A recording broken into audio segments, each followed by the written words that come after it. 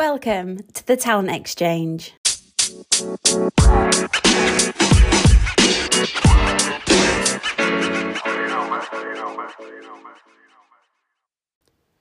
Hello everyone and welcome back.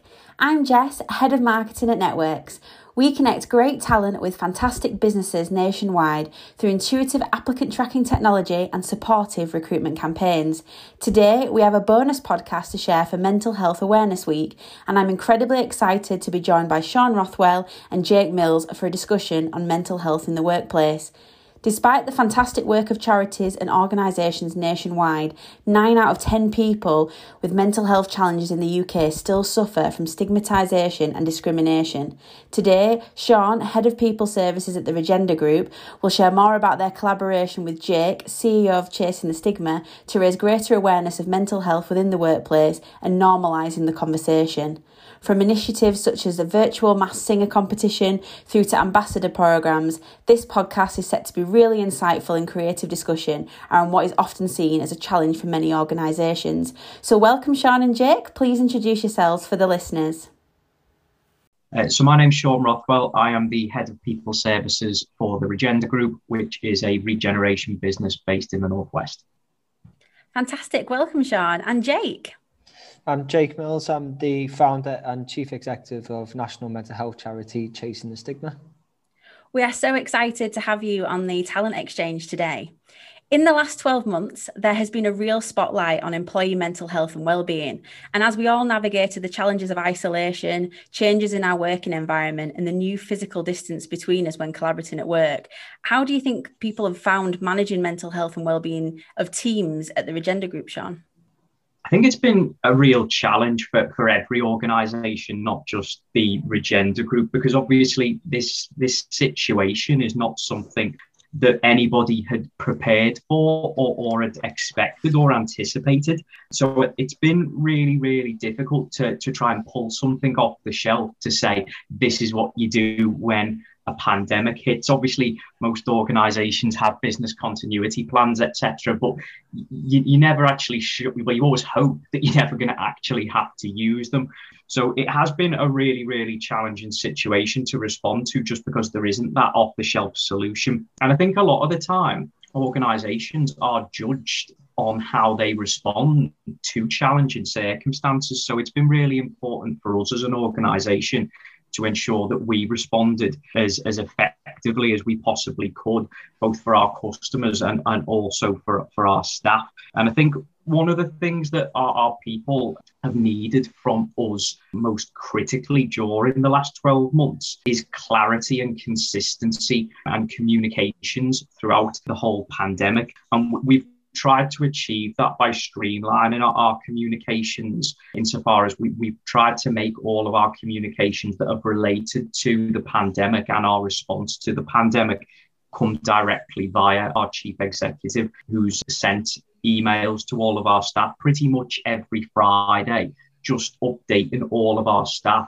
with all of the key information that they needed to be aware of in order that they could perform their roles as effectively as possible, but also to ensure that they could fulfill their personal obligations in the way that they needed to, depending on whatever their personal circumstances were. And I think what we've tried to do is to make sure that there was a clear emphasis from us as an organisation that above all else, it was safety first. That was what mattered ahead of every other consideration. So yes, of course, we wanted to deliver fantastic services to our customers. Yes, of course, we wanted to ensure we delivered on our financial performance targets. But above all, we wanted to protect everybody's safety. And that's what we based all of our business decisions around. But equally, I think, and I mentioned consistency, and that is really important. But I think we also need to understand, and we've tried to do this, that everybody has experienced the pandemic differently. So even when in trying to be consistent, we've tried to be consistent in our inconsistency when we wanted to treat people as individuals and be as flexible as we possibly could to meet their individual needs. So we've tried to base our response on ensuring that we could allow people to respond to their personal situations. We've also tried to be clear with our staff that we didn't want to make unrealistic promises. We didn't want to try and pretend that we had all the answers to a situation that we weren't actually in control of. So we've committed to follow government guidelines, and we've only made promises that we intended to keep. And where we have made mistakes, and I'm sure most organisations made mistakes, we've owned up to them quickly, and we've quickly put them right. So I think for us, it's just been about ensuring that we communicated effectively with our staff and met their immediate needs in what is in effect a crisis situation. Fantastic. Thank you, Sean. I completely agree. Communication has been vital over this last 12 months, and we've all had to adapt and be flexible in business in ways that we perhaps never had done before this time period.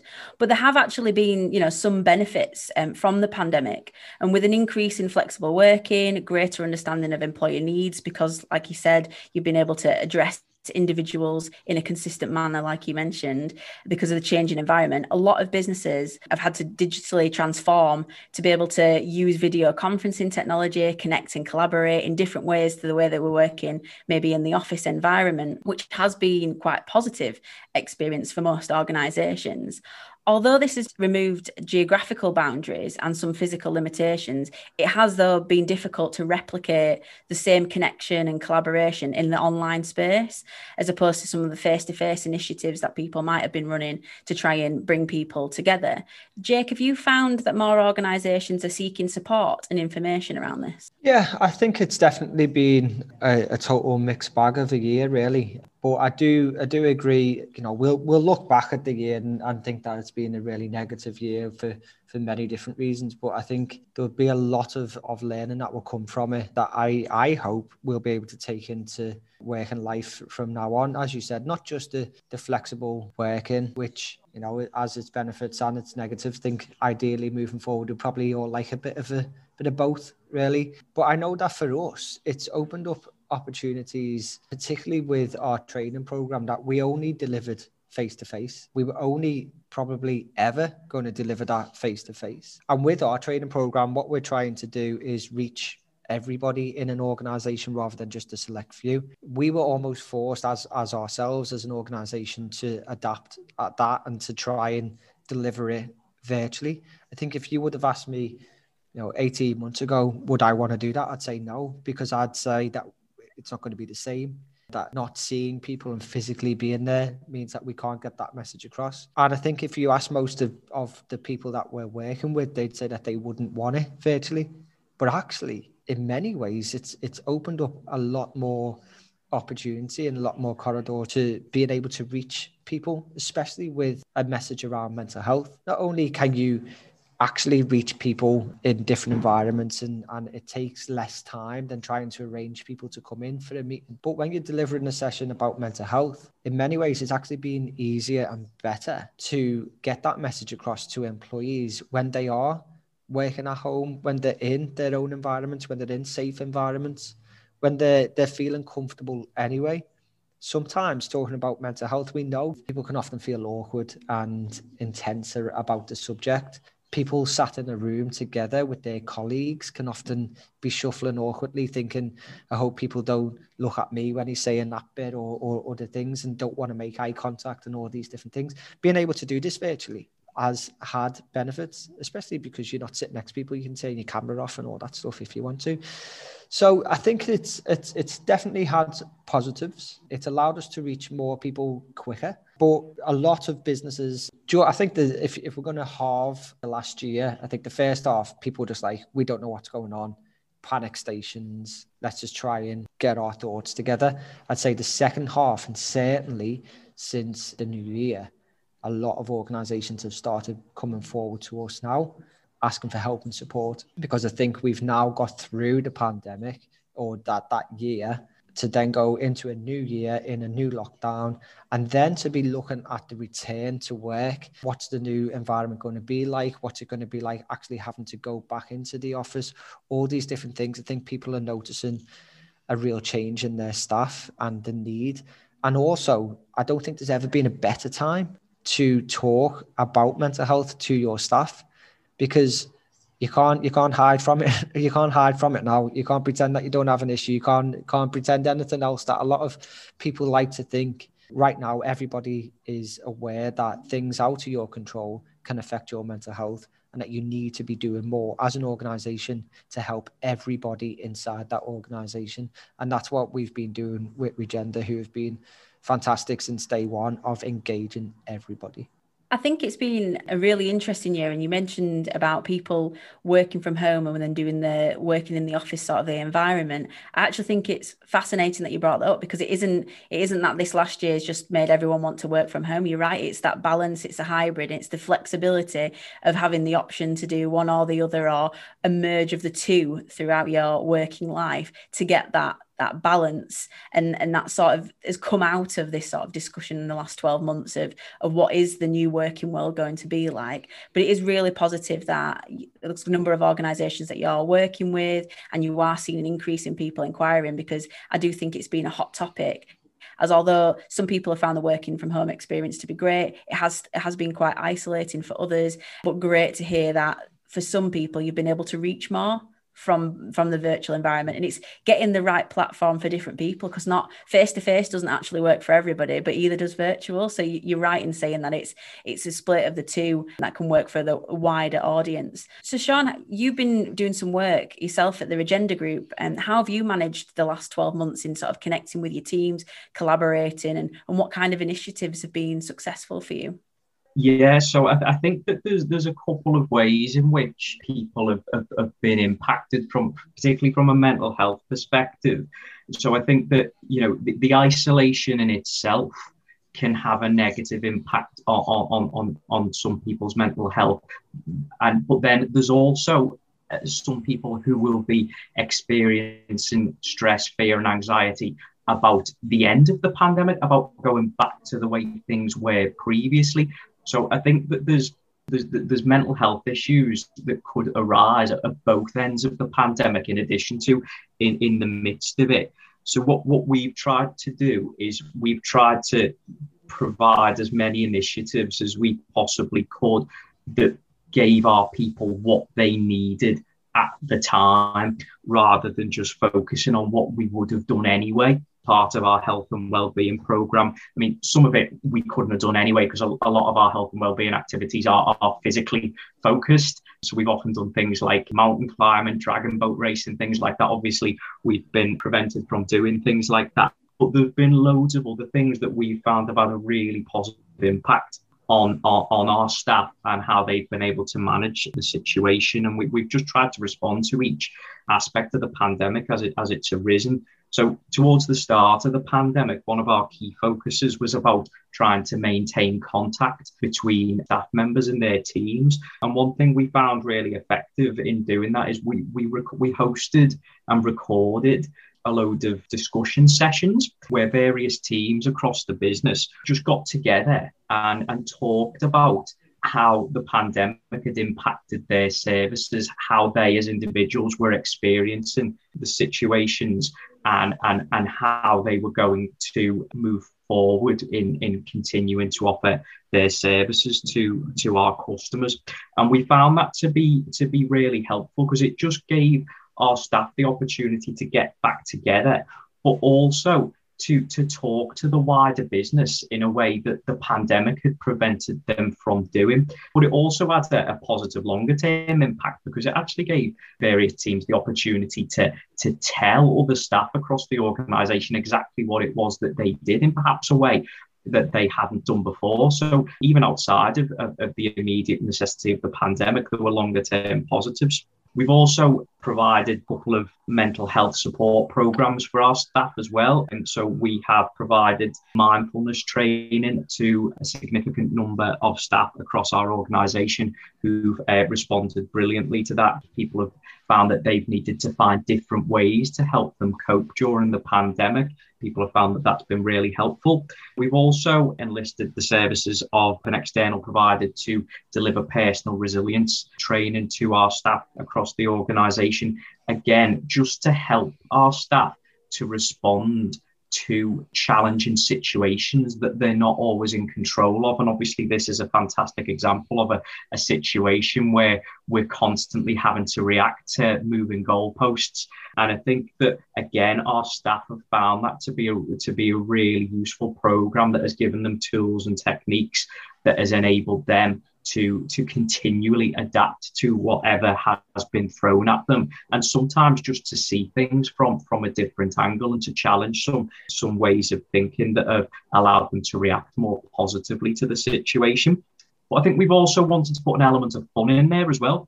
So we tried to put some fun initiatives throughout the pandemic. So we've done a couple of internal video-based activities. Definitely no copyright infringements, I hope, but we've tried to host our own versions of Through the Keyhole, with our staff members giving us tours of their homes and us having to guess whose house was whose. And we also did a Regenda Group version of The Masked Singer, which was really, really fun, which I had to go at, which was brilliant. I don't need any comments from you, Jake, about what my singing might have been like. I want to know what your costume was. I borrowed one of my son's costumes. It was in lockdown at the time, so I didn't really have the option of going to the shop and going to get a more effective one, but whatever was on hand at the time was used. So yeah, that was really good and really, really well received by staff, because again, we just wanted some of the feel good to be retained across the organisation. We also implemented a weekly newsletter just to enable all of our staff to keep up to date with organisational developments. This was outside of our Chief Executive's communications and just focused on actual activities and services that the organisation was delivering. But again, there was some fun stuff in there. We put some riddles and jokes, and it was more light-hearted, just again to try and keep morale as high as we possibly could across the organisation, and to ensure that despite the fact that those water cooler moments didn't exist, people could still keep up to date with what was going on across the organisation. And then later on in the pandemic, we tried to, again, really adapt to what our staff needed at the time. And during the second lockdown in January, I think a lot of our staff had got to the point, particularly those with children, where they were struggling to balance the pressures of work life and homeschooling. During the first part of lockdown last spring, the novelty was still there and people were able to perhaps deal with it a little bit more positively. In the depths of winter, when you're unclear as to how long this is going to go on, it was probably a little bit more challenging. So we managed to secure the services of a group of qualified teachers who were able to deliver online learning sessions to our staff's children. We managed to group them into, infant kids, junior kids, etc., and provide them with some activities and education just to give their parents a little bit of a break and a little bit of reassurance that it wasn't all down to them to do everything. And at the end of the day, it was a really, really sensible thing for us to do, because our staff had delivered services so fantastically for us throughout the pandemic. It was brilliant that we were able to give something back that helped them at that particular time where we felt that staff really needed it. And I think that the only other thing that I'd mention is we actually really, really maintained our commitment to learning and development throughout the last 12 months. I know some organisations have potentially put those sorts of initiatives on hold, and largely I think they've done so for really good reasons. But for us as the Regenda Group, we felt that the need to get people together, even if it was virtual, was just really, really important to maintain that sense of team, of belonging, of normality. And I think it was really important for us to do so, because at the end of the day, that the pandemic is going to end at some point, hopefully sooner rather than later. But when it does, we're going to need people who are skilled and competent and motivated to get us totally back on track, delivering the services our customers need. And by continuing to invest in our people throughout this challenging period, we think that that's had a real positive impact and will allow us to do that more effectively than if we had paused our L&D program. So we've done some fantastic bite-sized workshops. We've done an entire management development training program, done an introduction to management program. We've done all sorts of ILM qualifications for staff. We've taken on apprentices. We've tried to really keep going with our L&D provisions, because we really do believe that that's going to stand us in good stead for the challenges that will come post whenever this ends. Some absolutely phenomenal initiatives there. Thank you for sharing so much detail. I'm sure lots of our listeners will be scribbling down ideas from some of your points there. And I think it's really inspiring that one thing that came from what you've just said there, Sean, was that there's so much creativity that's come off the back of this last 12 months, because we've had to look at different ways to engage, different ways to inspire and motivate people. And therefore, we've had to be a hell of a lot more creative in our approach. And there's a lot of things there that you mentioned that potentially organizations might not have explored if they'd have not been through that last 12-month period, but actually are going to have long-lasting effects and the things that people would like to see long-term, because they've had a massively positive impact on their work experience and their lives outside of work too.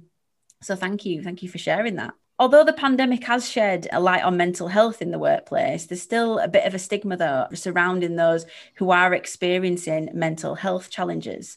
What would you say to employers looking to create an environment of understanding, like using initiatives like some of the ones that Sean has shared there, to encourage people in the organisation who have experienced mental health challenges to come forward, maybe to candidates who are applying for new roles to still apply? What would you say to those organisations to sort of embrace that? What could they be doing? I mean, what I think is the crucial thing in that is, in order to create an environment of understanding, you need everybody to be engaged in that.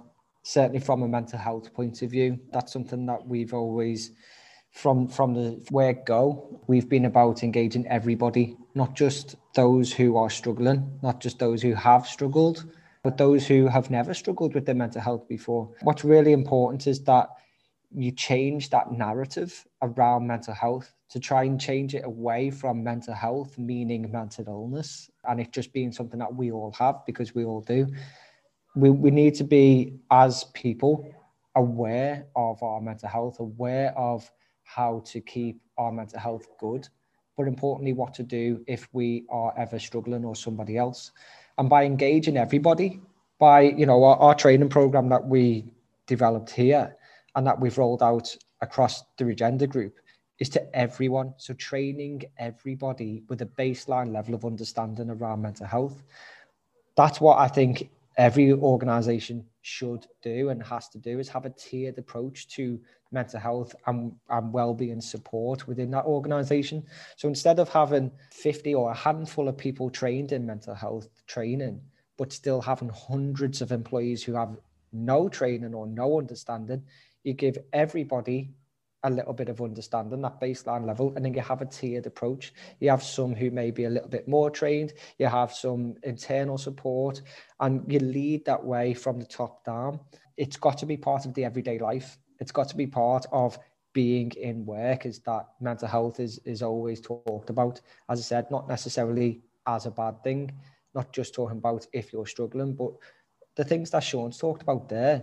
You might be talking about maybe a business way of looking at it is talking about morale or motivation. This is all part of your mental health and your staff's well-being. So those little things you might not think are a mental health initiative, but actually they go a long way in ensuring that the mental health of your staff is as good as it possibly can be. Another thing that I think is really important as well is you don't have to assume that you know the answers. You don't have to assume that you have all the answers internally. I think you said there, Jess, about there might be a bit of a stigma. There is a stigma surrounding mental health and surrounding mental ill health everywhere you look at the moment, within businesses and outside of businesses. And I think we've done an awful lot as a society over the last 5, 6, 7 years to try and tackle and challenge that stigma, but it is still there. And we've seen that only over the last couple of months in the news and different stories. So it's knowing that it's not just about what you do internally in terms of support. It's looking at the external support that's available as well. and allowing your employees to know that they can work with external people in order to get that support, and being okay with that. Eventually, in an ideal situation, you would want everybody to be getting that internal support. But knowing that if they do want to go and speak to somebody else, or say if they're worried about a child who might not be able to receive that internal support, what do you do then? So it's looking at people as people. And I think over the last 12 months or so, I think that's been one of the biggest differences, is that people have been seen as people instead of employees.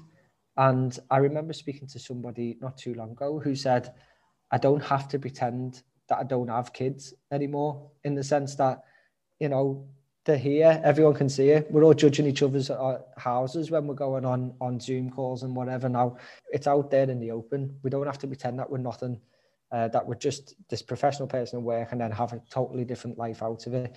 So we are being a little bit more open to that.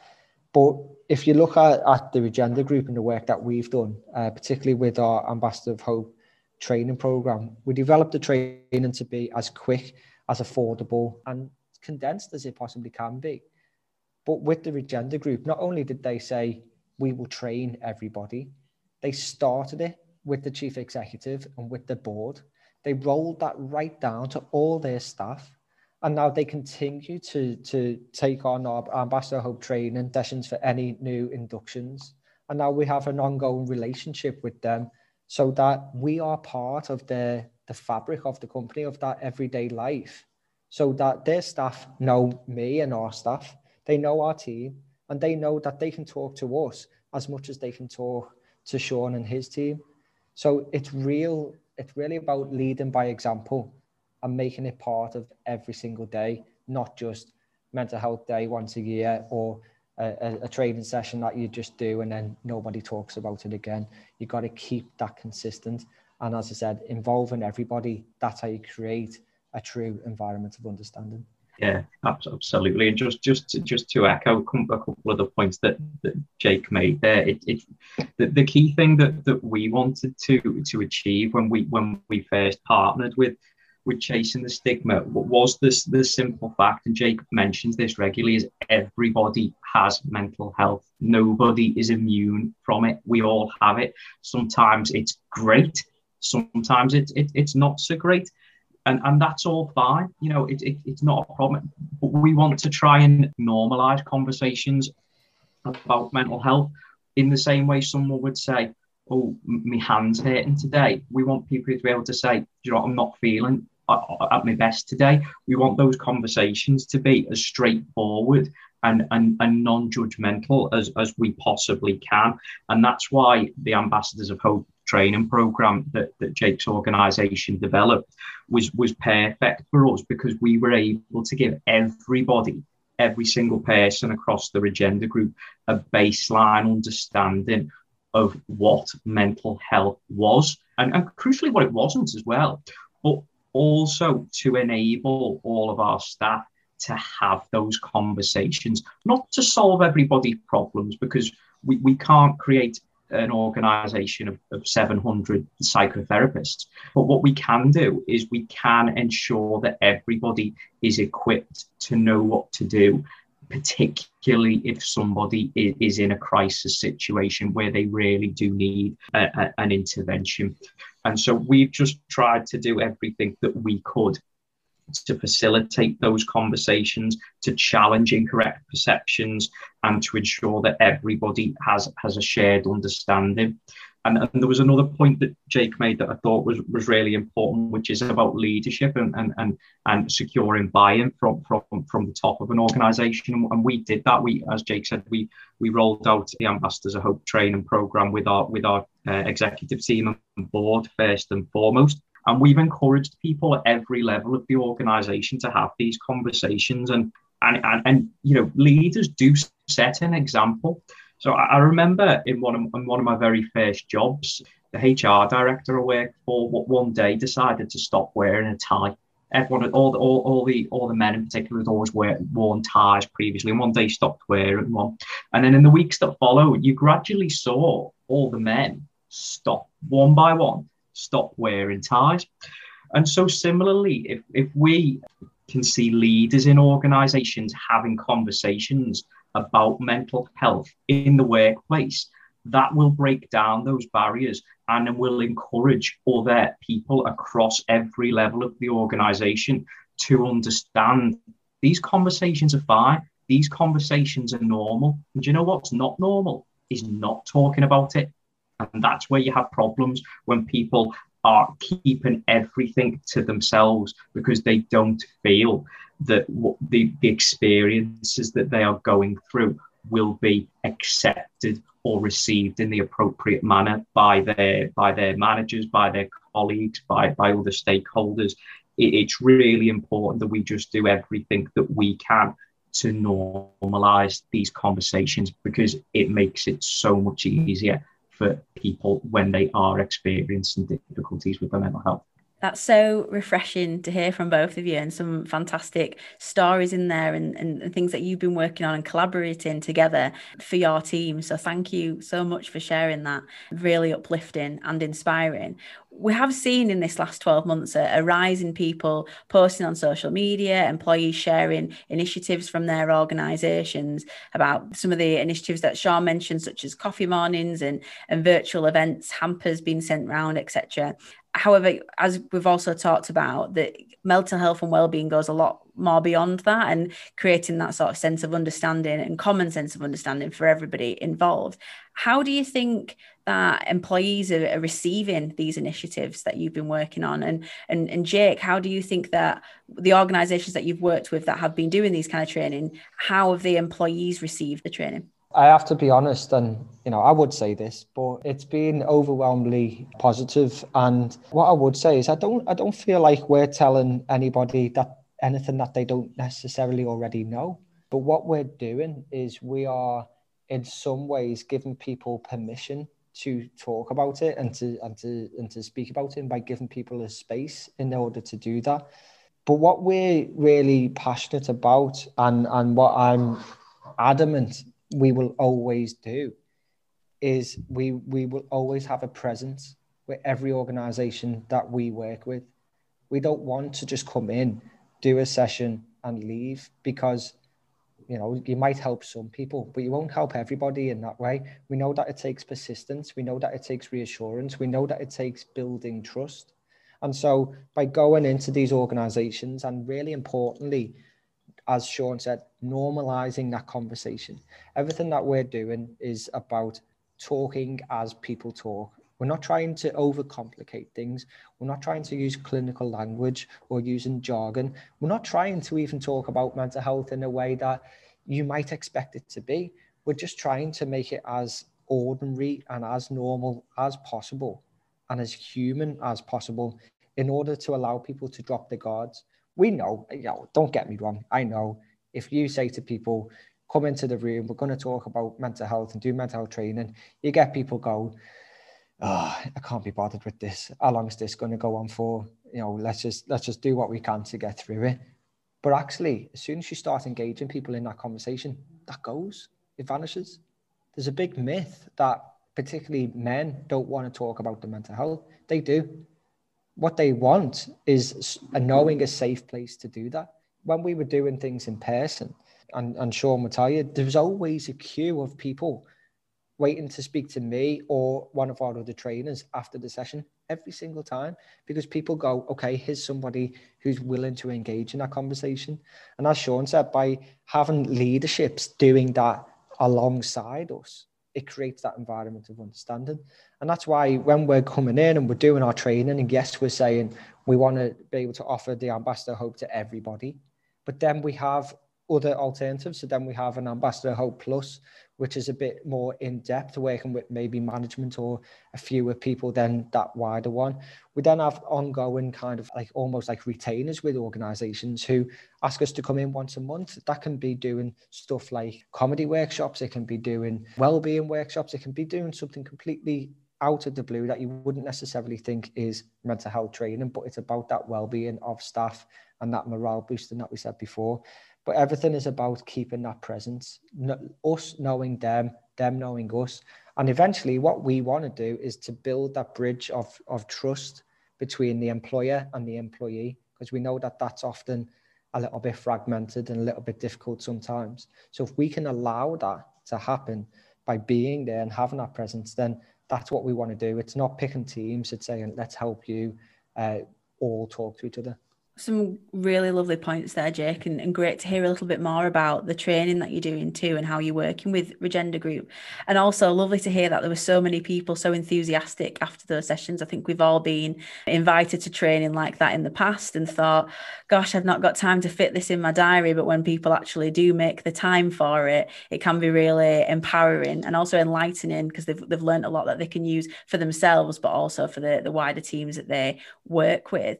Sean, do you think you found it difficult to get people to engage with it at the beginning, or have your team quite easily got involved? And if you were speaking to other organisations, what would you say would be the first step that they could take to doing more initiatives like you are? I think the first thing that needs to happen is that, as I said earlier, there needs to be buy-in from the top.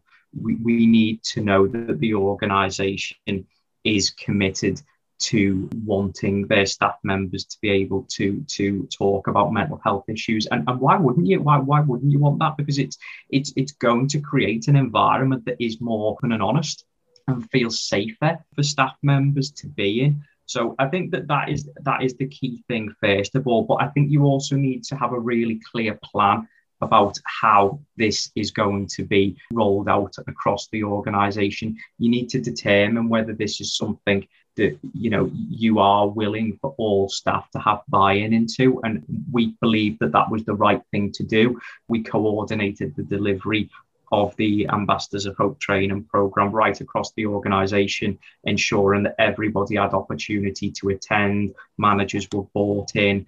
There was flexibility on locations so that people weren't being put out in order to attend the training session. And it's really helpful, as Jake described, that the Ambassadors of Hope programme is a relatively short session. You can receive all the information that you need in a half-hour session in order to give you that baseline understanding. And then, of course, there are further sessions offered by Chasing the Stigma. There are other sessions offered by other providers and other organisations that can give you an enhanced level of support or an enhanced level of understanding. But having that baseline is where everything comes from after you've secured that buy-in from the top. But for us in the pandemic situation, I think in terms of securing buy-in into all the positive things that we've tried to do, it's probably been underpinned by maybe three things. The first one, just that we focused so fundamentally on safety and following the government advice. We made sure that all of our staff members were aware that was our number one priority, safety and following the government advice. Secondly, one of the first goals that our chief executive stated to all our staff, over and above anything else which we couldn't plan for, was that his intention or his goal was to try and avoid any redundancies due to the impact of COVID. Now, obviously, it's impossible for anyone to offer any guarantee beyond all doubt, but I think our staff were really reassured that was our goal, to make sure that one of their absolutely critical needs, i.e. to have an income and security, was also our goal as an organisation as well. And then the third thing was the flexibility that we've offered throughout the pandemic. So from day one, we said to people, this is different. We accept it's different. We haven't got all the answers and we don't fully know how it's going to work, but we will be as flexible with you as we possibly can to ensure that everything that you need to commit to on a personal basis and everything you need to do from a perspective of fulfilling your role with us is manageable. And I think by providing those three underpinning factors, it's ensured that our staff members could be in a much better place from a well-being perspective, and could then more effectively engage and take advantage of some of the additional initiatives and benefits and programs that we've put in place, because their fundamental needs at the time had been aligned with what we were trying to do as an organisation. I think what's really important is consistency. So consistency is absolutely vital in getting any message out across any organisation. And Sean mentioned before about, doing mountain climbs and different stuff like that. And the Regender Group climbed Snowdon to raise money for Chasing Stigma. But we went with them, we joined them. We got to experience that with them. We got to, that team building that they had as a group was with the charity that they're fundraising for. When they have the staff annual conferences, I think I've spoken at the last 3 years worth of staff conferences, hosted it 1 year. And again, it's really important because it's not just saying, right, is your mental health training, you've done that, especially for new people coming into the organisation. I think it's really brilliant that you are having as part of an induction. But if you're just coming in, having that part of your induction, it's not just then going away. I think probably people are a little bit sick of me, but it's consistent. That message is there. This is who we work with. We don't want to be a stranger to any organisation that we're working with. We want to have a presence. We want them to know us. We want them to know them, and we want to work with you. We don't want anything for nothing. We want to work with you to help your staff and to help people on an individual basis. These initiatives, like you said, they're not part of a tick box exercise. They're something that's part of the organisation's DNA, and that commitment to sort of chasing the stigma, to use your name, is prevalent for the Regender Group. And it's just so uplifting to hear of all the initiatives that you're doing and how it's sort of transcending all the way through all of your teams, from your senior execs all the way through everybody, and they're all getting a chance to have that training and learn, so that they can use that not only for themselves and their teams, but when they notice other people outside of the work environment. I think it's just so refreshing, and I'm sure a lot of the listeners will be making notes from some of the great initiatives that you've been pursuing over the last 12 months and beforehand. We like to ask a little bonus question at the end of each of these sessions, and I could probably ask you a million questions because there's been some great content discussed today. But we just like to look ahead to the next 6 months and look at trends and things that you guys think might be important for talent acquisition and HR teams over the next 6 months. What do you think is likely to be in the pipeline as we come out of this pandemic? I think from my perspective, from a talent acquisition point of view, I think there's going to be some different expectations from job seekers. I think job seekers, due to the length of the pandemic, have got used to different working environments. So I think a lot of job seekers will be expecting more flexibility from potential employers, and perhaps to be managed more in the way of by what they produce, by their outputs, rather than their physical presence between 9 and 5 or whatever that may be. And I think additionally, over the next 6 months, all things going as planned, I think we're certainly going to see probably quite a significant uptick in the number of job seekers. We've probably found that the job market has been a little bit less buoyant than it ordinarily would be over the last 12 months, and that's understandable. People perhaps not wanting to take the risk of starting a new job in such an uncertain environment, people putting their plans on hold. But I think as we return to normality, I think people's ambitions will be reignited, and that they will be on the lookout for new opportunities. And I think that that'll create a really buoyant job market for job seekers. But as recruiters, I think we really need to be on the ball and make sure that we are representing our organisations as effectively as possible, and making sure that we are recruiting people who are the right fit for our organisations and will support us in delivering on our objectives, whatever they may be post-pandemic. And of course, they may not be exactly the same post-pandemic as they were pre-pandemic. But of course, it is important to remember that the situation that we're in now isn't the new normal. This is managing in a pandemic. So I think it's really important for organisations to consider what's been really good about the last 12 months. And there have been loads of good things, been absolutely loads, but also to remember to leave behind the bad things as well, because there have been plenty of things that don't work as well, and we need to make sure that those are left in the past and don't just stay as some sort of COVID hangover. Yeah, I'd just add on to what Sean's saying there, because I think he's absolutely right. And similar to what the first question was and how I responded that in regards to virtual working and stuff, we're right now going through a recruitment process for a new position here. And I think before pandemic, we, as based in Liverpool, would have just been recruiting somebody in Liverpool, or maybe just outside of Liverpool, who'd be traveling into the office every day. Right now, because of how we've worked, we know that virtual working, it works, and that it's a really good way to move forward. So actually, while now we're recruiting, we've cast that net out right across the country to say, you know, look at the talent pool that we're now actually able to explore as a result of virtual working.